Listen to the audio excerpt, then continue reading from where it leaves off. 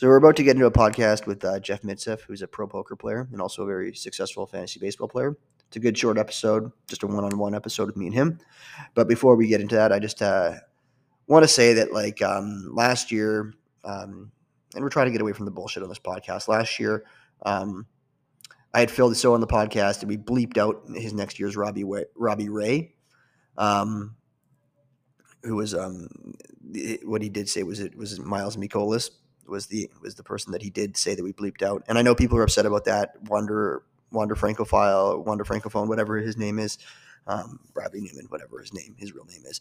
He was upset, and I do apologize. So I want to shout out to this guy, Wander Francophile. I want to extend an olive branch to him, and in doing so, and Phil was complicit in that. So he allowed me to bleep it out. So I think this is paying it forward.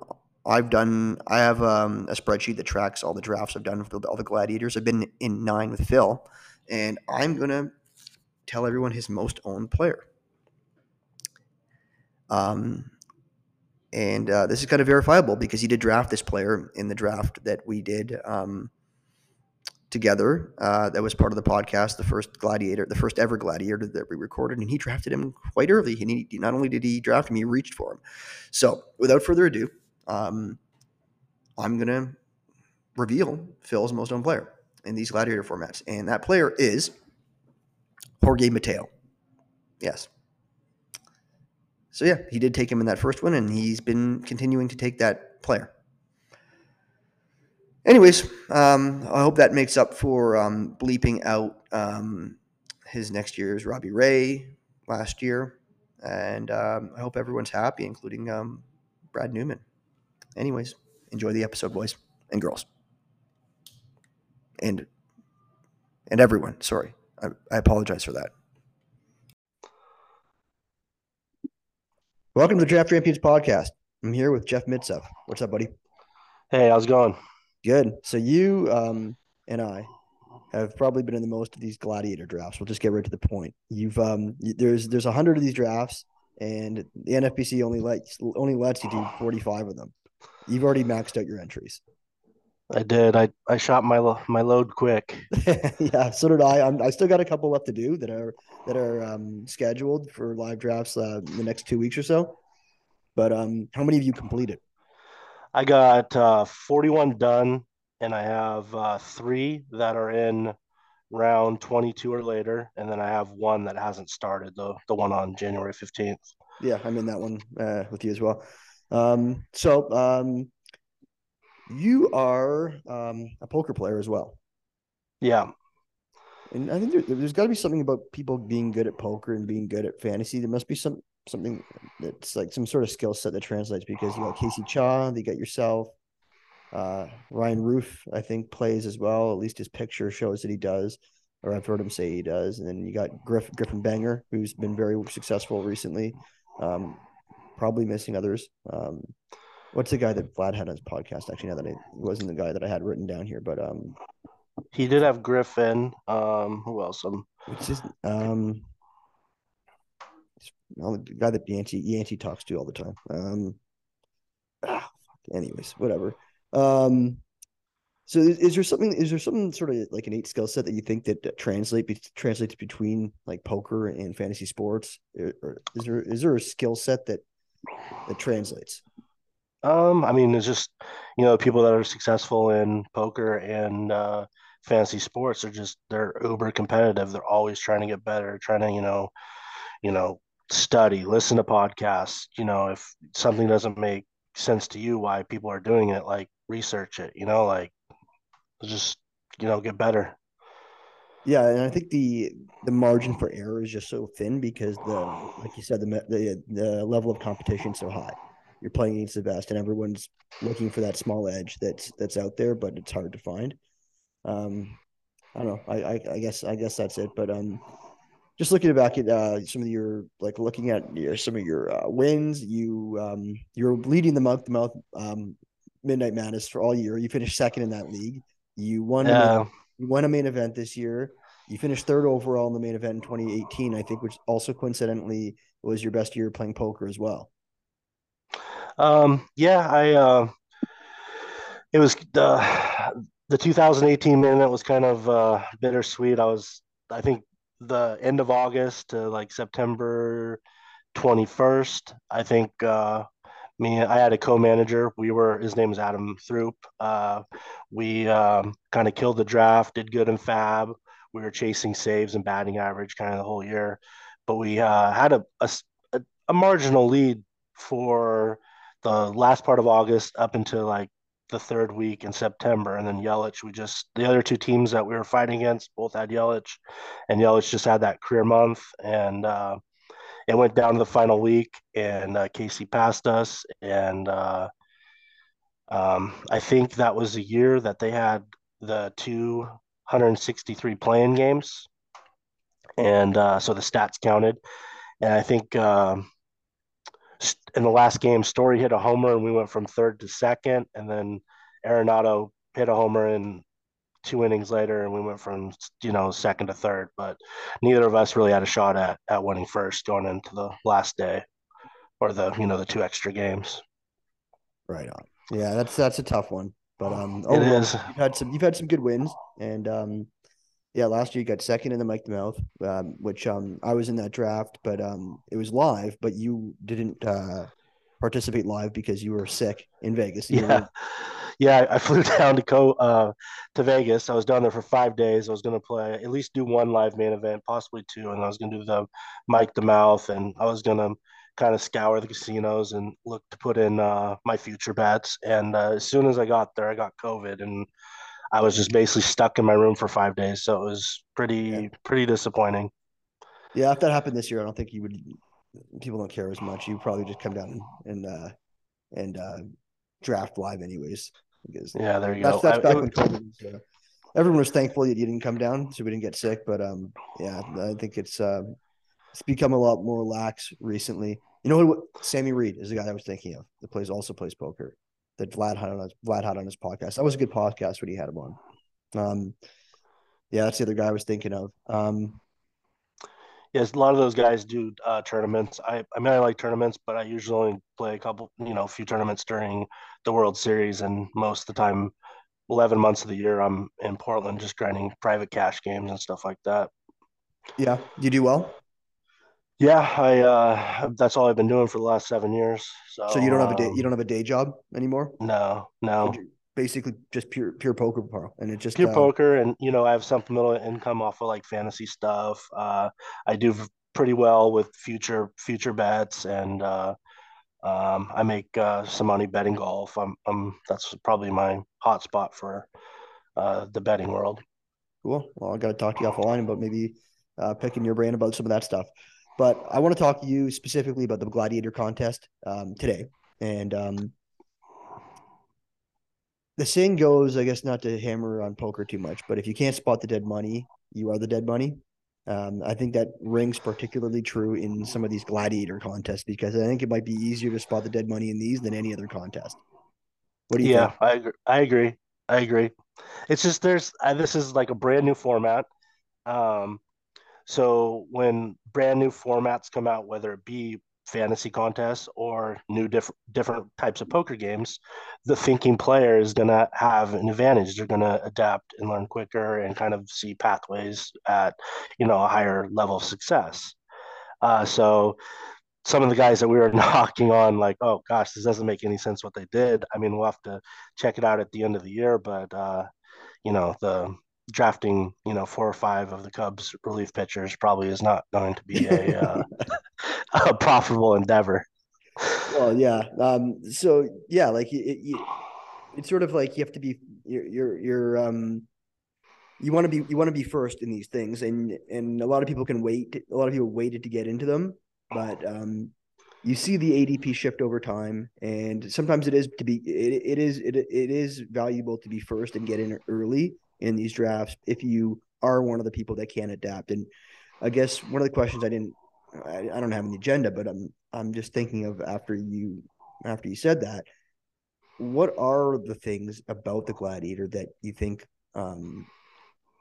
you'd be wise to adapt to, or things that you think would that you think not everyone has thought of in terms of just like broad level strategy?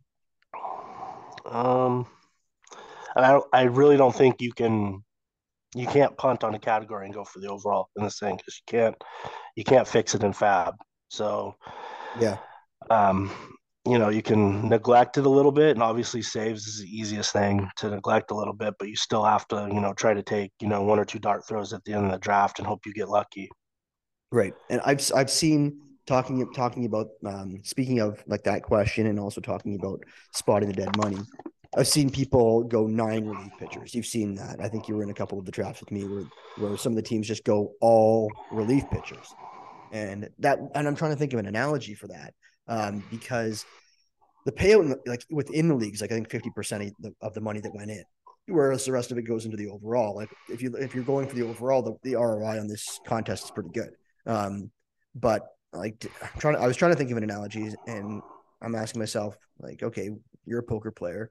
Would you rather have an inside straight draw, heads up on the flop, versus like an average poker player, um, and try and play that out? Um, or would you rather have like an average hand, like king queen or king, sorry, no, like maybe king eight, and you're playing like six handed, but against like some of the best players? In the long run, what would you rather do? Yeah, I'd want to go with the bigger hand, the hand that is going to win, a higher percentage of the time in the long run. Yeah, so the analogies I'm sort of thinking of here, and I don't know if I'm explaining it properly, but like you got an inside straight jaw, like if you're gonna like play out the hand, you're gonna win that like 20% of the time, right? If you're up against like an overpair or something like that, A little less, yeah, yeah, like 18% maybe. yeah, Yeah. So I'm thinking like one out of five, which basically you win one fifth of the time in the showdown. So it's not unlike like the single gladiator league, whereas like a fifth of the teams win because three teams get paid out, right? But like yeah, really, like what are you winning there? Like if like you're only getting called again, you're only getting called with a better hand. Like you're maybe gonna three or four times your money. Whereas if you play like a king eight against everyone, sort of like your overall situation, you have the chance of winning a ton of money if the hands fall the way they fall, right? So I'm yeah, thinking like to wrap this thought up, and I don't know if it's making a lot of sense, but it's like the people that are drafting those nine relief pitchers, like and then just hammering bats, and you have to hit on the bats. That's sort of like just going for an inside straight because you have no chance of winning the overall. You have like zero chance of winning the overall going with the nine relief pitchers because you're basically punting starters in all the categories that go along with it. So you're only really utilizing the ROI paid out to you within the league, which is like half your money. So basically, you're basically burning half your money, and yeah, and you have to win the league against good players. So I think that strategy is just like dumb. Would yeah. you It's agree? bad. Yeah. Yeah, it's bad. Um, and I genuinely think that the person who's going to win the overall is going to have seven starters and two relief pitchers, and the relief pitchers are probably going to be guys that were hit on late. At Hmm. least one of the closers going to been hit on late. I do agree with the 7-2. I know I've listened to Phil on podcasts and talked to him, and I think he's been going the 6-3 approach, just looking at some of his drafts and just hearing him on podcasts and talking to him. Someone else who's talked about this a lot. Can't really think of anyone else who has a hard strategy, but I know Fish, who's been in a few drafts, he's been taking three relief pitchers, like even early ones. I don't know if it's going to be the I don't know if it's going to be the people getting the relief pitchers late because let's say you do go with two studs. Like in these drafts, you value hunt. Let's say you get one of the good closers falls to the fifth round, and you take another one in the second round. So you have two really good closers in round two and round five. Why is it so much? Why is it so much more positive value to hit on two late closers than to hit on a late starting pitcher and a late outfielder that might return first round value? That's the question, I guess. Yeah, It's hard to it's impossible to answer. We don't know yeah. yet. It's gonna be fun to look back on it after the season's over and look at the Yeah, different strategies. yeah, and the Um, strategy that works this year might not work next year. Agreed. I think off the top of my head, I roughly did probably 75% was 7-2, seven and seven starters, two relievers, and then probably 20% was 6-3, and I think I had one team where I did 5-4. I don't. It just kind of worked that way. Where like all the pitchers that were left, I thought they were just like suicide bomb in the ratios, and so Yeah, I just on that one I went with 5-4. yeah, Not my favorite. yeah. I did one team that was 5-4, but to do that team, and I deliberately did that heading into it. Um, I made sure that my five starters were good five starters. Like I took them early, and they were strikeout pitchers that were gonna be able to like compensate for the lack of strikeouts the relief pitchers got. Like they were your Snells. I think I had Snell, Javier, one of the good starting pitchers you get in round two or three. Forget, but like, yeah, it's gonna be interesting to see how it works out there. Yeah, for sure. Um, in terms of winning the overall, let me just share my screen here for a second. Here, I don't know if you can see. There we go. So I looked at all the categories and like the percentile. So I figure you probably have to be around the 90th percentile to win the overall, like on average, like to win, like to be, you probably have to be 90th percentile on average for everything. So looking at the situation where you would punt, like would go with all relievers, um, I'd say like even if you got to the 99th percentile in ERA, WHIP, and saves, and you like totally hit those out of the park, and you went with your nine relief pitchers, you'd have to kill hitting. So let's say you even got 90th percentile across the board in all of your bats, and then I'll give you, which you probably won't get, 50th percentile in wins and Ks, which I think is overly generous. All that Agreed. all that gets you to 84.7% on average. So that's like I think that's pie in the sky best case. So I think you're fucked if you do that. Now, let's change this around. I didn't do this. So let's say you punt saves, and let's give yourself 99 across the board in everything else in the pitching. So that's like well, all I've changed. You're still going heavy bats because you're punting a pitching category here. So let's give you 90th percentile across the board in hitting, and you got 99th percentile in all the categories in pitching except for saves. So you knock out you hammer out all of your you do perfect on your starting pitching, and you basically do perfect on your bats. You're still at 84.6% across the board. So I agree with what you said. You cannot punt a category. You need to find a way in this contest to win all the categories, and there's no point. And like we sort of talked to before, if you're going to be going for an inside straight draw, you're in the wrong game. So if you're just trying to win your league in this, you're playing the wrong game. Yeah, now if you're just doing like one or two, like you're just looking at kind of like a double up, that's not the worst strategy, but you should be if you're going to be entering these contests to have overalls, you should be playing to win the overall. Right on. So let's go through the agenda and let's talk about player ownership and diversification first. So I've tracked 33 drafts. I don't know. I've probably done more, but I have 33 tracked as of now. I might need to add some to my spreadsheet. But I was able to sort of create tables to see like where players are being taken. And you seem to gravitate to certain players. Are there player? What's sort of your strategy in terms of diversification, like in these drafts? I mean, there's guys that I hit on really hard. I was staying away from besides the top two closers, the next little tier that was going in round 2, 3, and 4. I wasn't getting any of them. I was just kind of waiting till round 6 or 7 to pick up Bard. Sometimes as my second closer, or he was my number one closer that I would have. Right. Um, Yeah, I what see. else? I have 20 of your drafts tracked. You have six Bard out of 20, so that's 30% ownership. It's pretty high for Bard. But It I know is. I know the guys you loved in these. You loved Bader, and Yeah, you like some Bader too, or were you just drafting them to block me in some spots? yeah, I did. Sometimes if I'm like in between, like oh I don't know who to draft, I'm like I might as well fuck over Mitsef. Well, That was a tiebreaker for me. Well, you got to figure we got about 7% of the entries in this tournament combined, me and you. So, Yeah. So yeah, or we should make a bet. Whoever has the highest, no, whoever wins more leagues, um, has to like buy dinner in Vegas or something like that. all But right, I'm down. we I'm won't down with know. betting It's gonna whatever. it's gonna be 2024 by the time we figure that out. So we have 2 years to we have 2 years to figure that out. But we'll have to make the bet in Vegas this year. We'll figure out the stakes. Yeah, mine's gonna be easier to torpedo because I went really hard on some guys.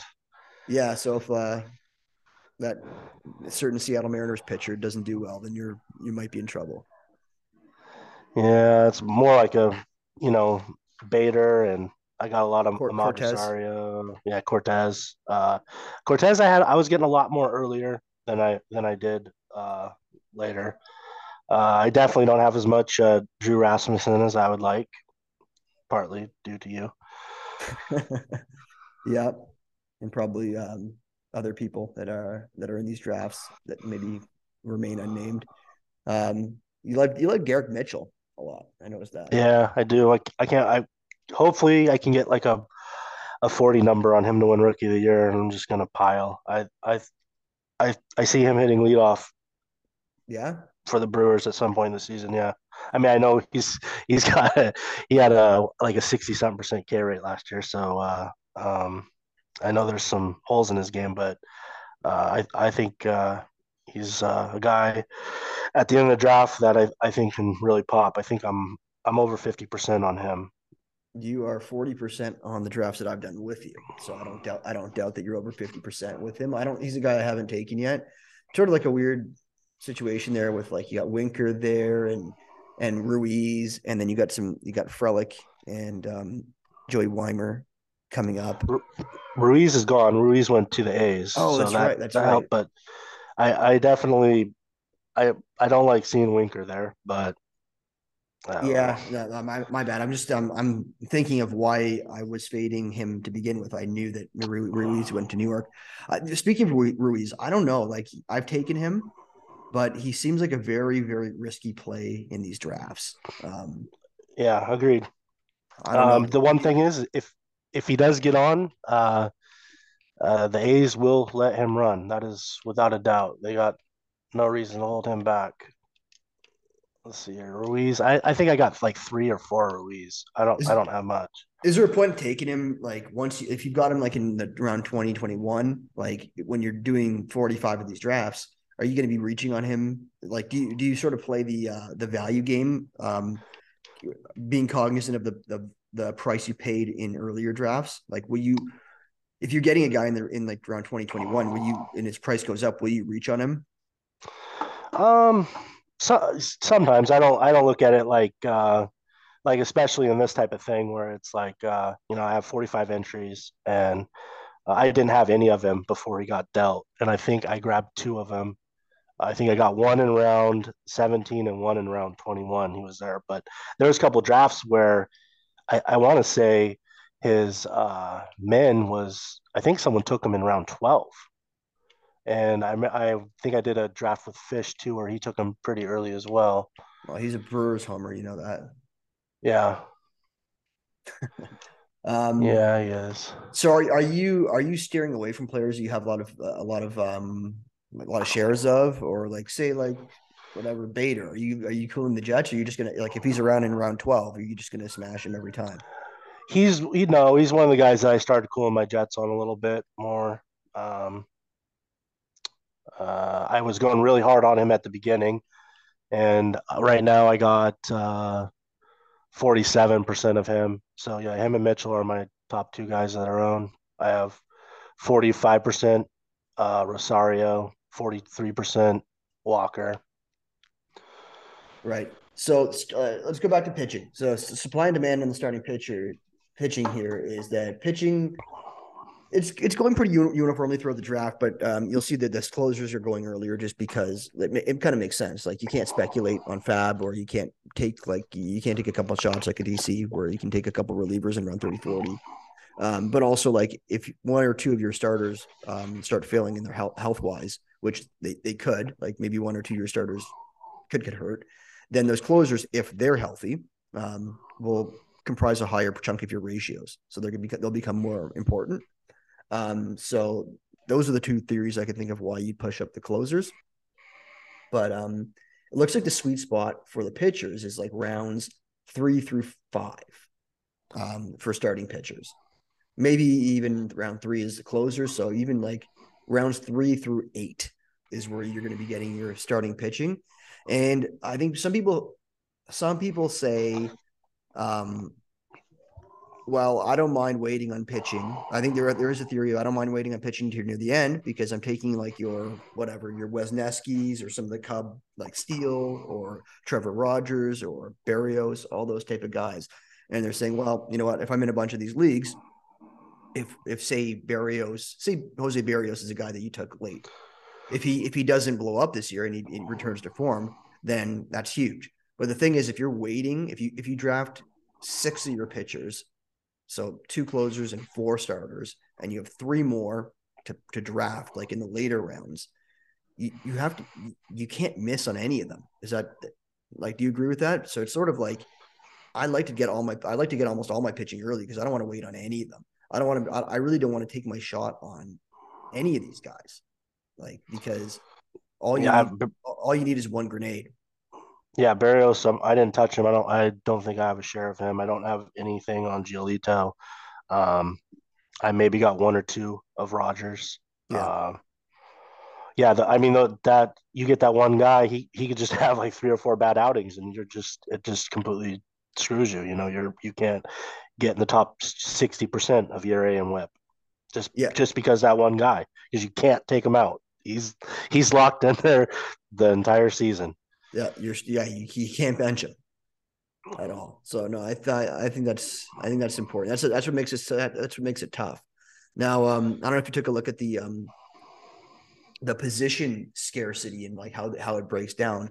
Everyone talks about third base. Now, third base is like you see, it's like if you're familiar with the ADP like we are, you can after round 4, after basically Arenado's gone, you might as well you're not going to need to dip into that pool until probably round 10 again. You can sort of forget about it unless you're looking at Bregman and Gunnar Henderson. Um, but surprisingly, of all the positions, it looks like shortstop drops off after round 10. Like there's such a small percentage of teams that didn't have a shortstop after round 10. So after that, like Correa, Nico Horner, whoever else is in that range. I think that was those are basically the last guys that go. I think. Yeah, Rosario, and Yeah, I, yeah, I think O'Neill Cruz is right ahead of them. Who else is there? Um, yeah. Like there's one other. Jeremy Pena. Yeah, Pena. Pena Yeah, was the other guy I was thinking of, and even to me, Wander Franco is in that as well. I prefer Horner and Rosario over Wander Franco and Pena personally. yeah. That's a tough thing. I kind of do as well, but you kind of want to play the ADP game because I always want to have you always want to have like the nut combination of players. Let's like because you always have a player or two that fall. So you want to grab those players and combine them with players that have fallen in the previous rounds. And I think it's sort of like a fallacy that people do in these drafts. And you see people post their boards on Twitter and they're like, oh my God, I got this player in round 6.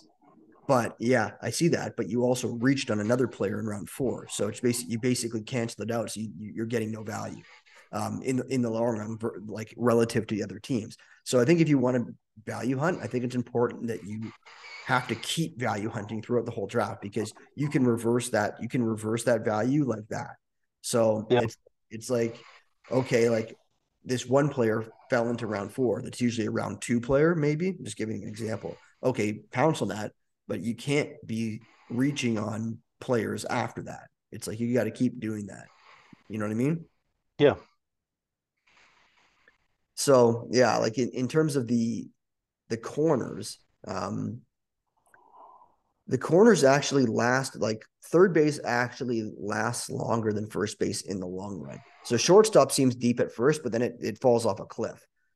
Third and first base are shallow, like third base falls off after round 4 with Arenado, then again after Gunner. Uh, but then after that, you have players that are available. So it you don't need to hit on you don't need to get any particular position. It's just a matter of where you think the sweet spots are. So do you have like a sweet spot for like say first base? Do you have a target? Do you have a range where you're always targeting first baseman? I like Christian Walker right there, around 9, 10 sometimes. I Mm-hmm. mean, I think he was going round 11 at the start of these and he kept getting pushed up. I think he's going to have a lot of opportunity for RBIs with Arizona with the up and coming lineup. Um, what else? The position that I was actually most surprised was how scarce outfield got late, like really Yes. quick. That was like after first, 3 or 4 drafts, I was like, there's one time where I only had 2 outfielders going into round 17, and I was like, oh, what the fuck am I gonna do here? Like it is just a wasteland. Yeah, I know. Same. It's just yeah. It's like everyone talks about drafting backwards. Do you who do you like at the end of the draft? Who are you comfortable like going after in these last rounds? Is it outfield or do you have like a is it corner? Like are you comfortable waiting for I didn't. Joey Votto or are you comfortable waiting for like an out like there's certain outfielders that are always going to be there at the end, but they Yeah, could be they could be big miffs, big misses. yeah. If you miss, it's you're pretty much dead in the water. You can't do that. I punted a lot of catcher. Like I tried to get one good guy, and then I was getting like, either Haas or Fortes or Betancourt kind of at the last in the 22nd round or something like that. Or if the teams that were drafting before me on the turn when it came back to me, if they were also short a catcher, then I'd go one round early just to have the guy that I wanted. Right on. Okay, let's look at position. Let's talk about the position flexibility. And I don't know, that doesn't seem like as valuable in these drafts as it is in other drafts. So like Otani, like I've seen people flip him to pitcher. What do you think about that? I mean, it's good to put in your utility spot at the beginning because you can't end up with Bryce Harper. That's one thing You he's. can, you can. I've seen someone do that. I've seen someone they didn't even auto him. I've seen somebody take Otani second overall. And guess what? I don't think he's a second overall pick in this format because you can't No, move him. no. So they did that, and then they took Bryce Harper in the eighth round. So that forced you to take him and put Bryce Harper as Otani as a pitcher. You also can't take JD Martinez.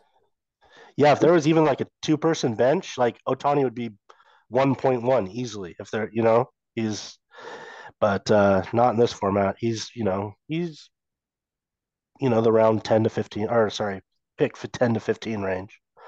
Um, Would you rather have Otani or Bichette? Bichette.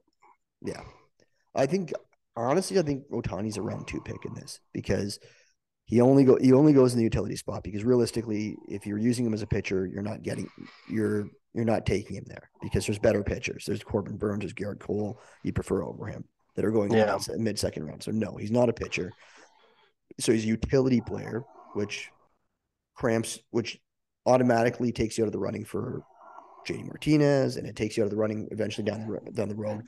I think Otani's a second round pick in this format personally. I agree. Go ahead. I think I only have one of him. I agree with that. Also, he's in a contract year, which we've seen recently that people in contract years kind of go off, but I don't think he needs to do that. He's already proven what he is. He can kind of, if the Angels are out of it, he can kind of take a off the gas pedal down the stretch. Yeah. I mentioned JD Martinez. He just got signed by the Dodgers. Where he goes now, like utility only devalues you, like in like a draft champions or in a main event or something like that. But where he's going, like after pick 200, is it really even that much at all of a devalue for him because your team is almost fully constructed at that point. So if you do still have room at utility, I don't really see the utility only hurting his value really at all. No, not at all in this format. And he's actually someone I would have had a lot lot more of if the news would have been out that he signed with the Dodgers. Yeah, Um, yeah, because it's like with the other formats, it's like you don't want to load up your utility spot because then you're limiting yourself to what you can and cannot grab at the end of the draft or off the waiver wire. So yeah, this format, the utility spot doesn't matter. I mean, you want to have some flexibility, but getting him where he was going is not hurting you at all. Like you said, your team is already constructed for the most part. yeah. I'll give you an example of that. I was in one of the drafts, and I had second, short, middle infield all already filled, and then I had Ketel Marte, who I said I'd never draft, um, and JD Martinez available to choose from. And typically, I'd probably, and according to ADP, Ketel Marte is going higher, and I usually take him because of that. But since if I were to choose Ketel Marte, he would only slot into my utility spot. So in that case, I chose JD Martinez because there was no positional consideration there, which is one of the, I guess, nuances of these drafts. Um, Conversely, Witt and Tatis, like they're dual eligible players that are going early though. Personally, I haven't really found that position flexibility for those players that useful. What about you? No, not. I mean, yeah, not much. Yeah. So, and another thing with I thought Witt, go ahead, Jeff. I think I have two shares of Wit and one of Tatis. I mean, I'd have way more Tatis if it was a different format, but I mean, he's He's a got a ceiling. very low floor in this format. That's true. Um, and then another thing with Witt is like he's like a low batting average guy, which is I'm trying to think. I think he's one of the only low batting average guys in the first round. If he's supposed to be hitting like 250, 260, I haven't really done any serious projections yet, but based on what he's done, like say he's a 260 hitter. Forget about if the projections are right or not. I don't really think there's anyone in the first couple rounds that's that low. I'm looking right now at a draft. You got Acuna, Judge, Tucker, Soto, Vlad, Machado, Alvarez. These are all Freeman, Betts, Devers, even Pete Alonso, Trout, Riley. Like these are all guys that are like Harris. Like you have to get to the third round, like Semien and Rosarina, to have that batting average risk. Now in this format, Yeah. you think that the average, like batting average and ratios, are more paramount because players are going to get hurt, so you're not going to be able to replace those counting stats. And sort of everyone in theory will be in that situation. So would you place a higher importance on batting average and avoid like early players like that, like your Wet, Simeon, and even Dalton Varsho? That's a good point. I definitely like Bichette better at his price than where Wit is going. Um, Batting average. Well, Yeah, it's it's not even like Varsho is really that bad. Like for his position, like he's fine. He's not really it's not going to kill you at his position, but it's really the opportunity cost. So you're drafting Varsho in round three. Yeah, I get it. He's a catcher and he's going to be amazing for a catcher, but he's still not going to be a plus for your batting average. Call it neutral to give him the benefit of the doubt. But the batting average, you're passing up the Arenado, the Altuve, the whoever else, like Goldschmidt in that range, a player that you're not going to be able to have the chance to get that later. And anyone with, and you're going to be looking at players with other flaws like Quan and Luis Arias and stuff like that to if you want to fill that batting average sink. So I don't know. I just find it hard to get dip your toes into the bad batting average early just because of opportunity costs like Story and Witt and Varsho. It's just tough. Even Semyon and not like man, I have shares of all those players, but it's just really tough, especially in this format. yeah, definitely have to be mindful. It is fun banking about a bunch of batting average early and not have to worry about it towards the middle and end of the draft.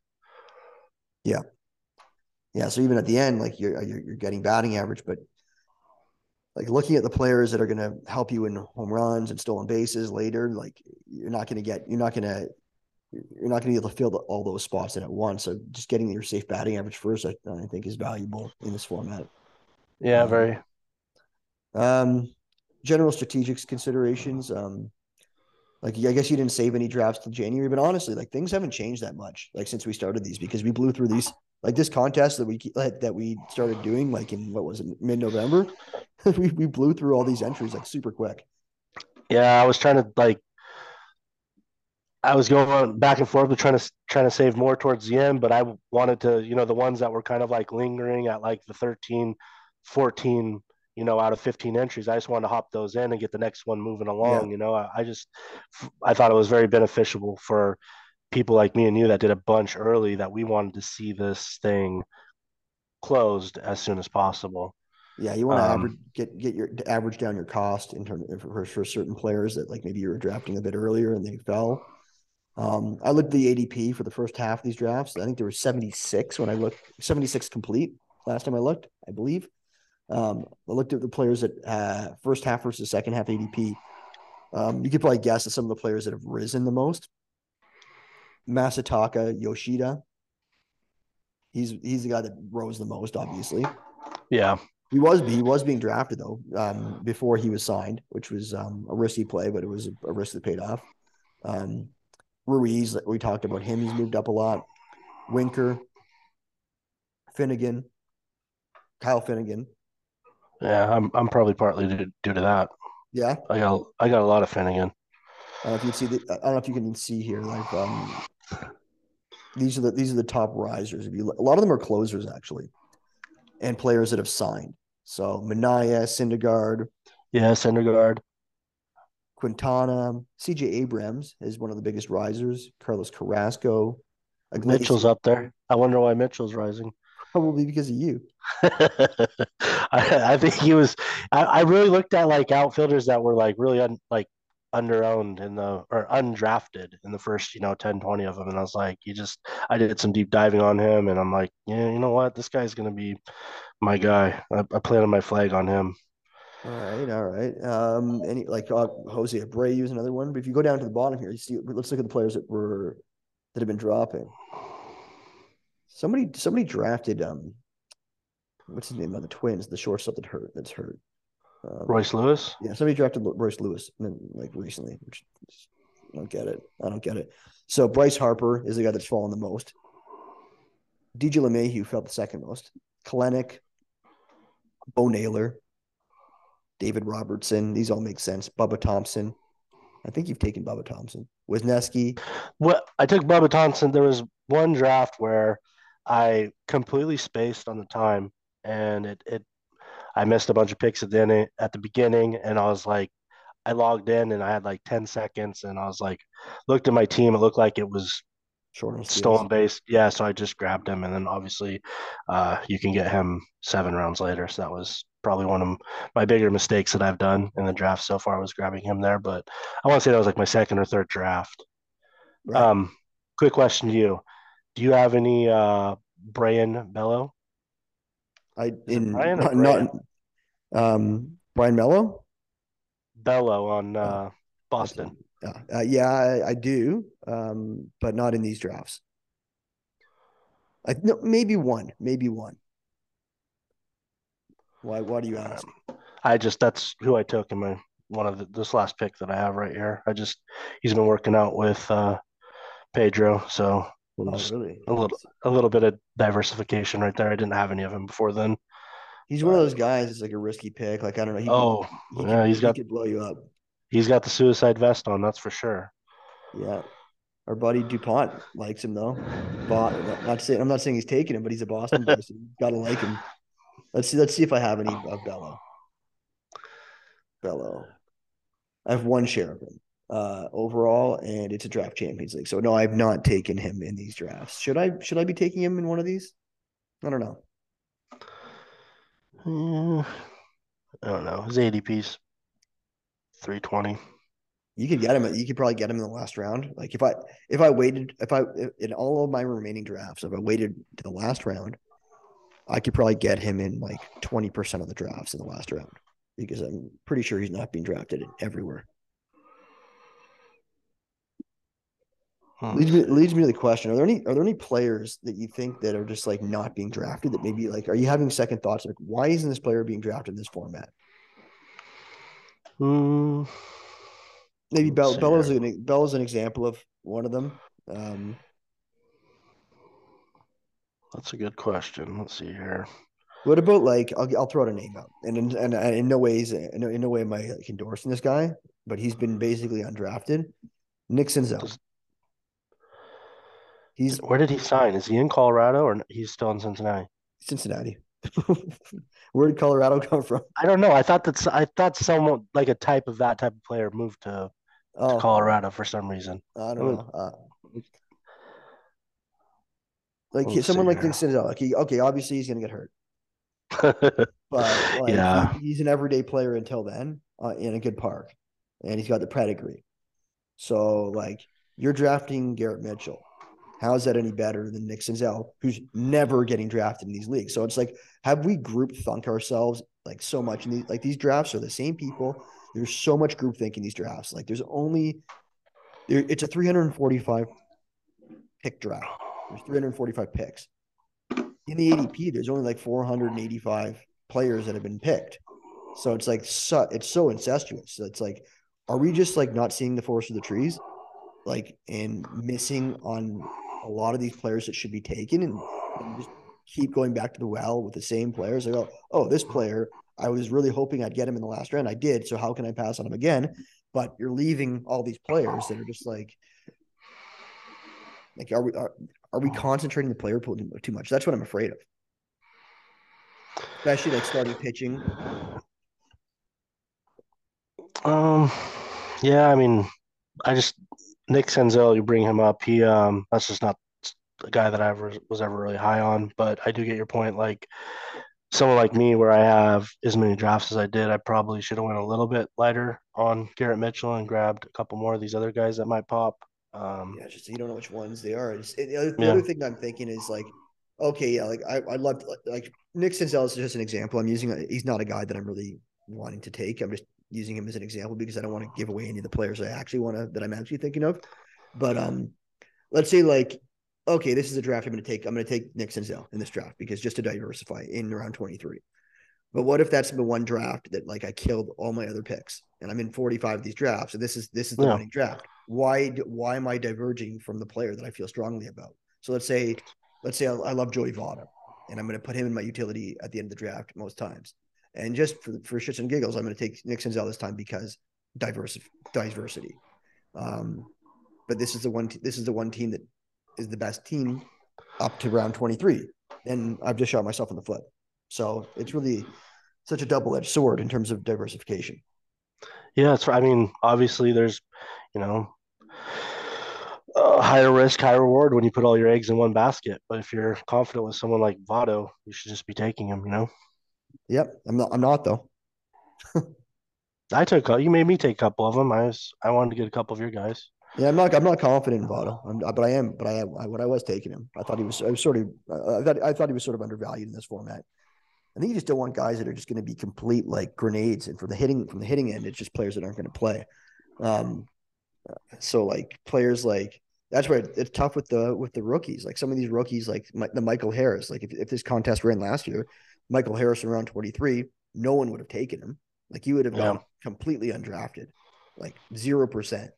But he would have been like a league winning pick. Like you got guys like Jordan Walker's being drafted. I know you're taking him, but that's not a sure thing at all. That's a very risky pick. He's actually falling in the ADP in these drafts for whatever reason. Well, because I'm not drafting him anymore. I was the one that Yeah. I've been I, trying not to draft him. I've been doing everything in my power. I have taken shares of him, but he's really not a guy that I want in this format. Um, I think I had 8 or 9 shares of him like very, very early. do you think he's going to be up early? Um, gosh, I mean, Cardinals are deep. Dylan Carlson they just need to get rid of him. They need to dump him. Sell sell him for a bag of Skittles or something. He shouldn't be blocking anyone. Yeah. I've seen people take Painter and Brandon Fat, and but those are just like the hot ticket guys. Like I can understand maybe taking a shot on those guys, but there's a lot of other pitchers that haven't made their major league debut yet that you could take in these drafts, and those guys are tough to take too. Yeah, I think I took 2 or 3 shares of Painter. Walker, like I said, I think I had like him in like 9 out of the first 13 or 14 drafts that I did, and I have only 11 now, so I dialed it back on him a lot. Um, what else? I don't have a lot of prospects. I mean, Corbin Carroll, I think I have like 4 or 5 of him. Yeah, but Um, he's going to be up he's from the start. That's not Yeah, really. he's up from the start. He's the guy that I think that the ADP once it gets closer to main event time, he's going to be a riser. Yeah. So you've said you think your optimal mix is 7-2 for starters versus relievers. Um, Risk profile, like we talked about prospects. We sort of touched on Tatis and Harper. Um, are players like DeGrom, Kershaw, Buxton more or less appealing in this format? Um, Kershaw's going to give you solid ratios, but just he's getting older. He's not. I don't have any shares of him. Buxton, I think I have 1 or 2 shares of him. He kind of broke my heart last year. I had a Yeah. big bet on him winning an MVP, and he started out really good. He was, I think he almost was the chalk maybe 3 weeks into the season. I think he moved into the odds-on favorite. Obviously, it was short-lived. Yeah. I'll be in Buxton on other drafts, just no, not on this format. Right. And Degrom, I like Degrom. That's a guy I wish I had more shares of. I think I'm at 20, 25, 26% ownership of him. And I was getting him a lot more before he signed with Texas, just because of the cost. Like you're talking about, like I was getting him in the fourth or fifth round. And after Texas signed him to that contract, they're taking him at sometimes in the second round, start of the third round. It's just like I got a couple more shares of him, but the majority of my shares came uh, in later rounds. Yeah, I'm looking. I only have shares of him in Gladiators, and all my shares are in round four. And now he's like a round two pick, basically. Yeah, Um, I just think that getting out of New York can only be a good thing for him. I mean, whether it's true or not, you hear the rumblings of the Mets medical staff not being the greatest, and Rumblings or just like straight up facts? straight up facts. Uh, yeah, him going to Texas giving him that money, I I really like him. So if I knew that he was going to pitch 80% of the season, I'd probably be my first pitcher off the board. No shit, Jeff. Yeah, Really. nah, I mean not in this format. He'd probably be about the seventh or eighth in this format. All right. You? No, if he's 80%, he'd be like a first round pick. He'd be the first pitcher off the board. No. Easy. If he was going to play 80% of his games. Um, that's the whole thing with him. Now, on certain roles, platoon players like Winker is a good guy that's an example of that. Like or uncertainty, Ruiz, Winker. Like, are you staying away from those type of players, or are you willing to take shots on them later? So I heard the Winker. I'm no shots on Winker. He's just He's not fucked. not for me. I didn't hear the first name that you asked me before Winker. Well, Winker was the first one I said, but Ruiz is another guy that I mentioned.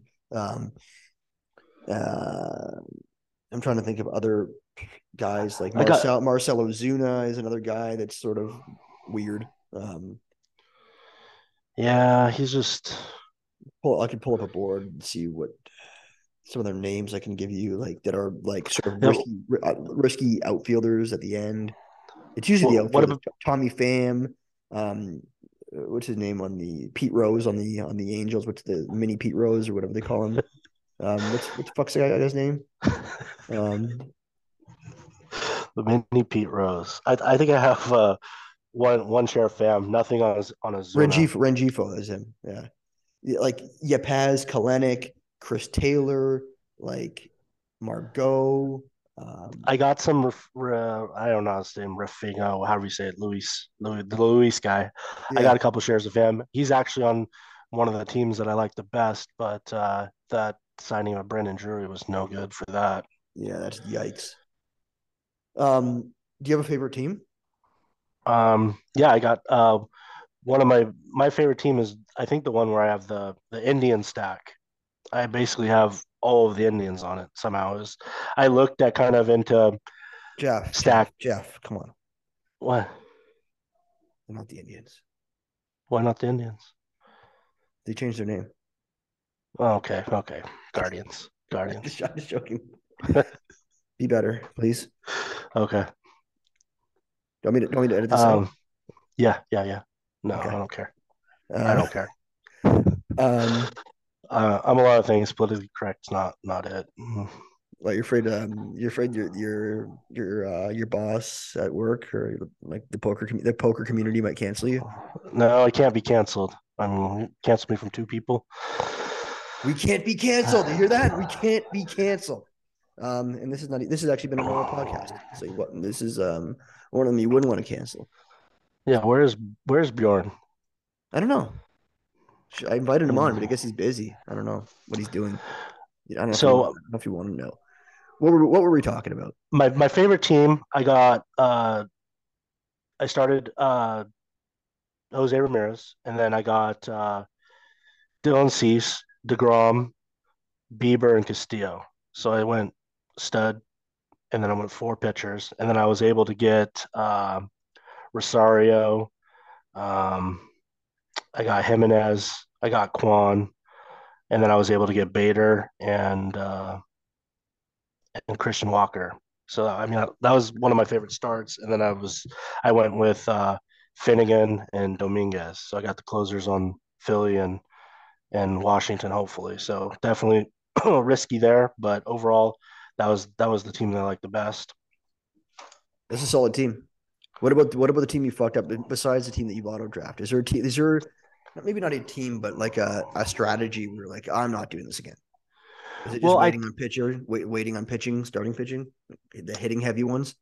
yeah, anything where I did kind of besides that one, anything that I tried to do like heavy pitching, where I grabbed like three starters and then a couple closers early, or if I tried starting four or five hitters, it was just I didn't like the builds of them. I think a balanced approach was the best way Right. on the start. The team that I liked the least was the one. It wasn't the one. Is where I got auto picked Harper. I drafted. It was where I started real pitching heavy, and it actually one of my best draft grades. I think it was like a 96, but I got Harper in the 10th round, which was it just killed. It completely killed the team. Yeah, that is Um, a shot in the nuts. yeah, I thought that when I drafted my first bat, which was Eloy, I moved him utility, and I had a loaded up queue, but for some reason the queue got sniped, and then I logged. I was playing poker for this tournament or for this draft, and I logged back on and saw Bryce Harper, and just like fuck. It sucks. So out of 45, there was only one where I ended up with him. So that's That's not I bad. don't think that's the word. No, it's not bad. What about you? I saw you. You were on auto draft for a couple things, but I'm sure you had some kind of method to your madness. Which one was that? The Bubba draft? Uh, Was the one Bubba was doing? there was one where you were with Bubba, and then I think there was one other one, but the one with Bubba was the one that Yeah, I yeah, was yeah. I most. was the one that Baba hosted. I was actually there. I just had it on auto, and I was populating my queue just to fuck with everyone, just so they'd think that I was on auto, and maybe they would act differently because they wouldn't think I would because they would just think I would just take from the top of the queue. And I just and then I just heard it was funny because you heard them talking like, oh fucking wax the ghost of wax is on auto. And I'm like, no, I'm fucking listening to them, and I'm actually listening to them say this, and I'm there making my decisions based on this. It's just and I'm just there cracking up in the background because I was actually not on auto, but even though my it said I was on auto, but I was actually putting players in shuffling my queue as it went on. I just had to be fast. If that's my queue was getting sniped, I had to like act quickly. that's Um, fun. That's funny. I and had I kind of thought that was a possibility that you were doing that. yeah, because I would have got a Harper if I was truly just auto. I would have got Harper. I didn't, and I was taking players out of sequence too. And I did that another time too, not just for Bubba's. When I think we had another I think they had another Zoom call where DuPont and all those guys were in the draft, and I just put it on auto, but I actually wasn't on auto. So I've never been on auto. I do have one share of Harper, and I will admit this. I'm in so many drafts. I joined a best ball draft, and I didn't even know that it filled.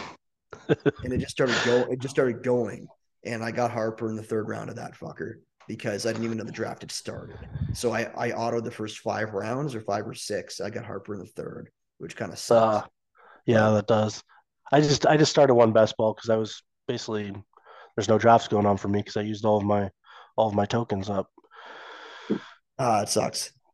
Wait, you can't get into like other ones other than gladiators? No, you can. I just tried a best ball. Hmm. That was the first one I You did. should I mean, I'll do a couple draft champions, DM but Rick to reset your token. yeah, Yeah. I tried getting them up at the 50. um, how has this helped you prepare for like main events at all, or is it just like how does this help you like the player pool like if I Yeah, I understand the player pool at this point in the season a lot better than I ever have. Normally I'm not doing drafts till the calendar year, so I I think this was a good thing, and I know everyone's not going to draft the same, you know, coming up down in the more important leagues in the main event, but I pretty much have drafted with anybody and everybody in these things. So if you know, I can go back and kind of look at what they did, and have kind of an understanding of, players that they like later and just looking at their thought processes and how they construct the team. Granted, this is a completely different format, so you got to take it with a grain of salt. Still, all information is useful. exactly. All right, we got some questions that were below the tweets that we did the agenda on. Come on, why is this not showing up here? Bjorn has a question, I believe. The fuck.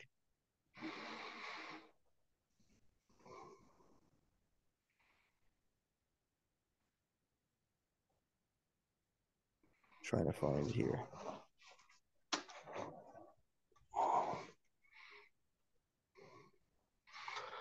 This is not a good way to do this.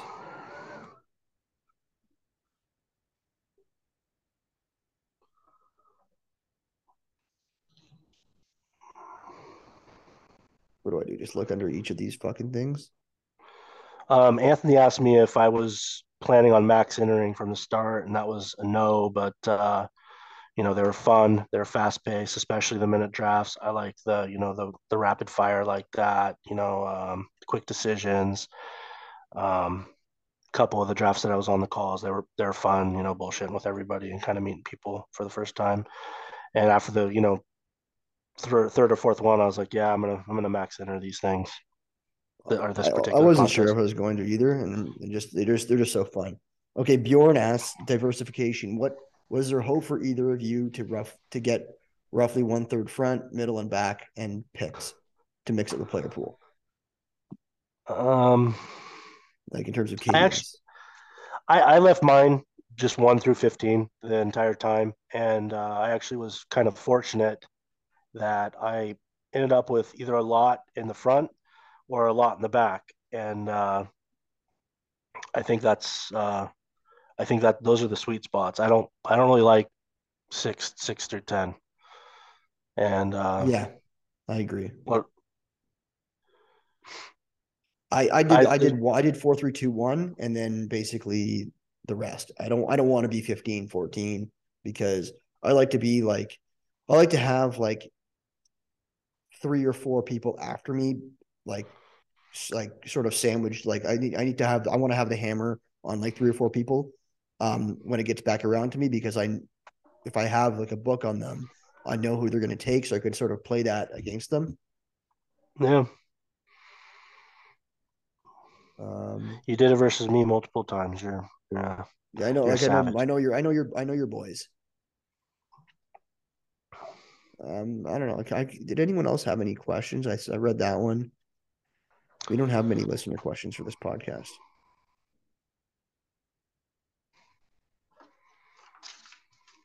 Did you see anything? Did you see anyone write anything underneath anything here other than Bjorn? Anthony asked Yeah. me, do I prefer roto or points? I roto by a mile. He asked if we should ask for a higher price point for this or more leagues. I think it would be best how it was. Like there's like, Gladiator 1 goes from November 15th to December 15th, so everyone kind of has the same information. Then if they want to open up a Gladiator 2, which is basically, a carbon copy, maybe has less leagues with a lower guarantee, then they do that together. I think Derek had a question about Buxton. I'm trying to find that Oh, one. 2 of 44. 2 of 44. Yeah. Let's see me. Man, He's not going to be happy with that. well, this isn't the format for him. I do like him, even though like I said, he got my hopes up early last year. Oh, I got 5 shares of him. You have five? Yeah. Um, how many have I completed?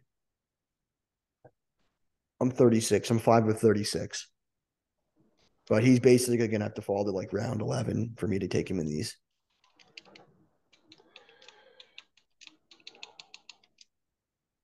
That's about it. Anything else we got to say? No, that's I got nothing else. Any messages you want to deliver to the world? No, Well, zero. Jeff, how'd you like your podcast debut on the Draft Champions podcast? Oh, it was good. Dude, you're a great guy. I like you have great sense of humor. I like that you kind of go back and forth with the two different types of podcasts. I think they're, great. Thanks, buddy. What the hell have you been doing this whole time? Are you playing video games? No, no, I got my laptop up and I have my Xbox, which I can see my player shares Oh, I on. So I thought was just kind of so. So just for everyone listening, you got an Xbox controller, and I just see you looking up. I thought you were like playing like MLB The Show. no, no, no, no. I was just looking up When we're doing Buxton this, there. like, are you not paying attention to me? You're just playing MLB The Show, No, no, no, no, no. You beeping at had me. you had 100% of my undivided attention. I wouldn't Okay. I wouldn't be able to I if I don't know. tried to do anything else, I'm it would glad have been a I'm glad I train asked you wreck. that because I thought you were playing a video game this entire time, but no, you're actually toggling and trying to answer my questions because you're using a controller. Yeah, I figured it might be quicker this way. I planned on doing the Zoom on the laptop, but it wouldn't let me upgrade the new thing, even though I don't know. It's a piece. Andrew that's Painter I have two of. Yeah, I think I have one. It probably should be zero in these. I blame it James Anderson for that. How much Grayson Allen do you or sorry, Grayson Rodriguez do you have? Probably way too much. Let's see. Player shares. Grayson. Ugh, too much. 30%. Oh shit. What do you have? Two. Actually, it's probably more. I think I have them on the two that are almost done also, so it's probably going to be four. Um, the Yeah, no, guy that I was thinking that that's went to too much. Colorado, Too the guy that I much. was thinking of Colorado is Cole Tucker. I don't know why I got him confused with Nick Cole Senzel. Tucker. Oh, Yeah, that oh, the that brother bum. of Colt. Oh, okay. He went to Colorado. Cole Tucker. I wouldn't be really Yeah, considering him in these. no, for some reason that's who I got him mixed up with Nick Senzel. I mean, they're both. I'm never drafting any of them in either format, any format. So So I have 10 shares, which is 27.8% of Ketel Marte. First podcast I did this year, I said I will have zero Ketel Marte because I'm like, no, no, dog. But like, he is going so late in these drafts that I sometimes just can't say no to him, he is. I have no especially because of kettle. what I talked about with batting average. Even though his batting average sucked last year and his health sucked and his counting stats sucked, even though he just fucking sucks. I still took him. Um, I don't know. Maybe maybe I just need to reassess how good I play at this fantasy game. I don't know. Why am I I taking got no. Marte? No, I have none. no kettle. None. No kettle. I have one Starling. He's right next to. I have Juan Soto. Juan Soto was another guy that killed me in main events last year. I I think. have no Soto in these. All right, man. What was your highest owned guy? Or you don't want to share? Well, I'll tell you, my highest owned guy is Gabriel Marino. Oh wow, I thought it would be someone else. No, 50%. Just because if I miss on catcher, and I thought they would make a trade. I just think he's going late, and I like him over Bo Naylor. A lot of times at the beginning, Bo Naylor was going ahead of him.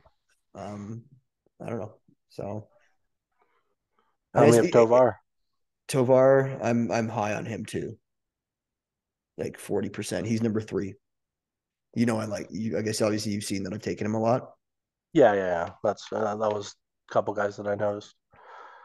Yep, Tovar is my third most owned player in the Gladiator format. But the funny thing is, Marino and Tovar, it's a format thing. It must be because I have like almost no exposure to them in DCs or other formats.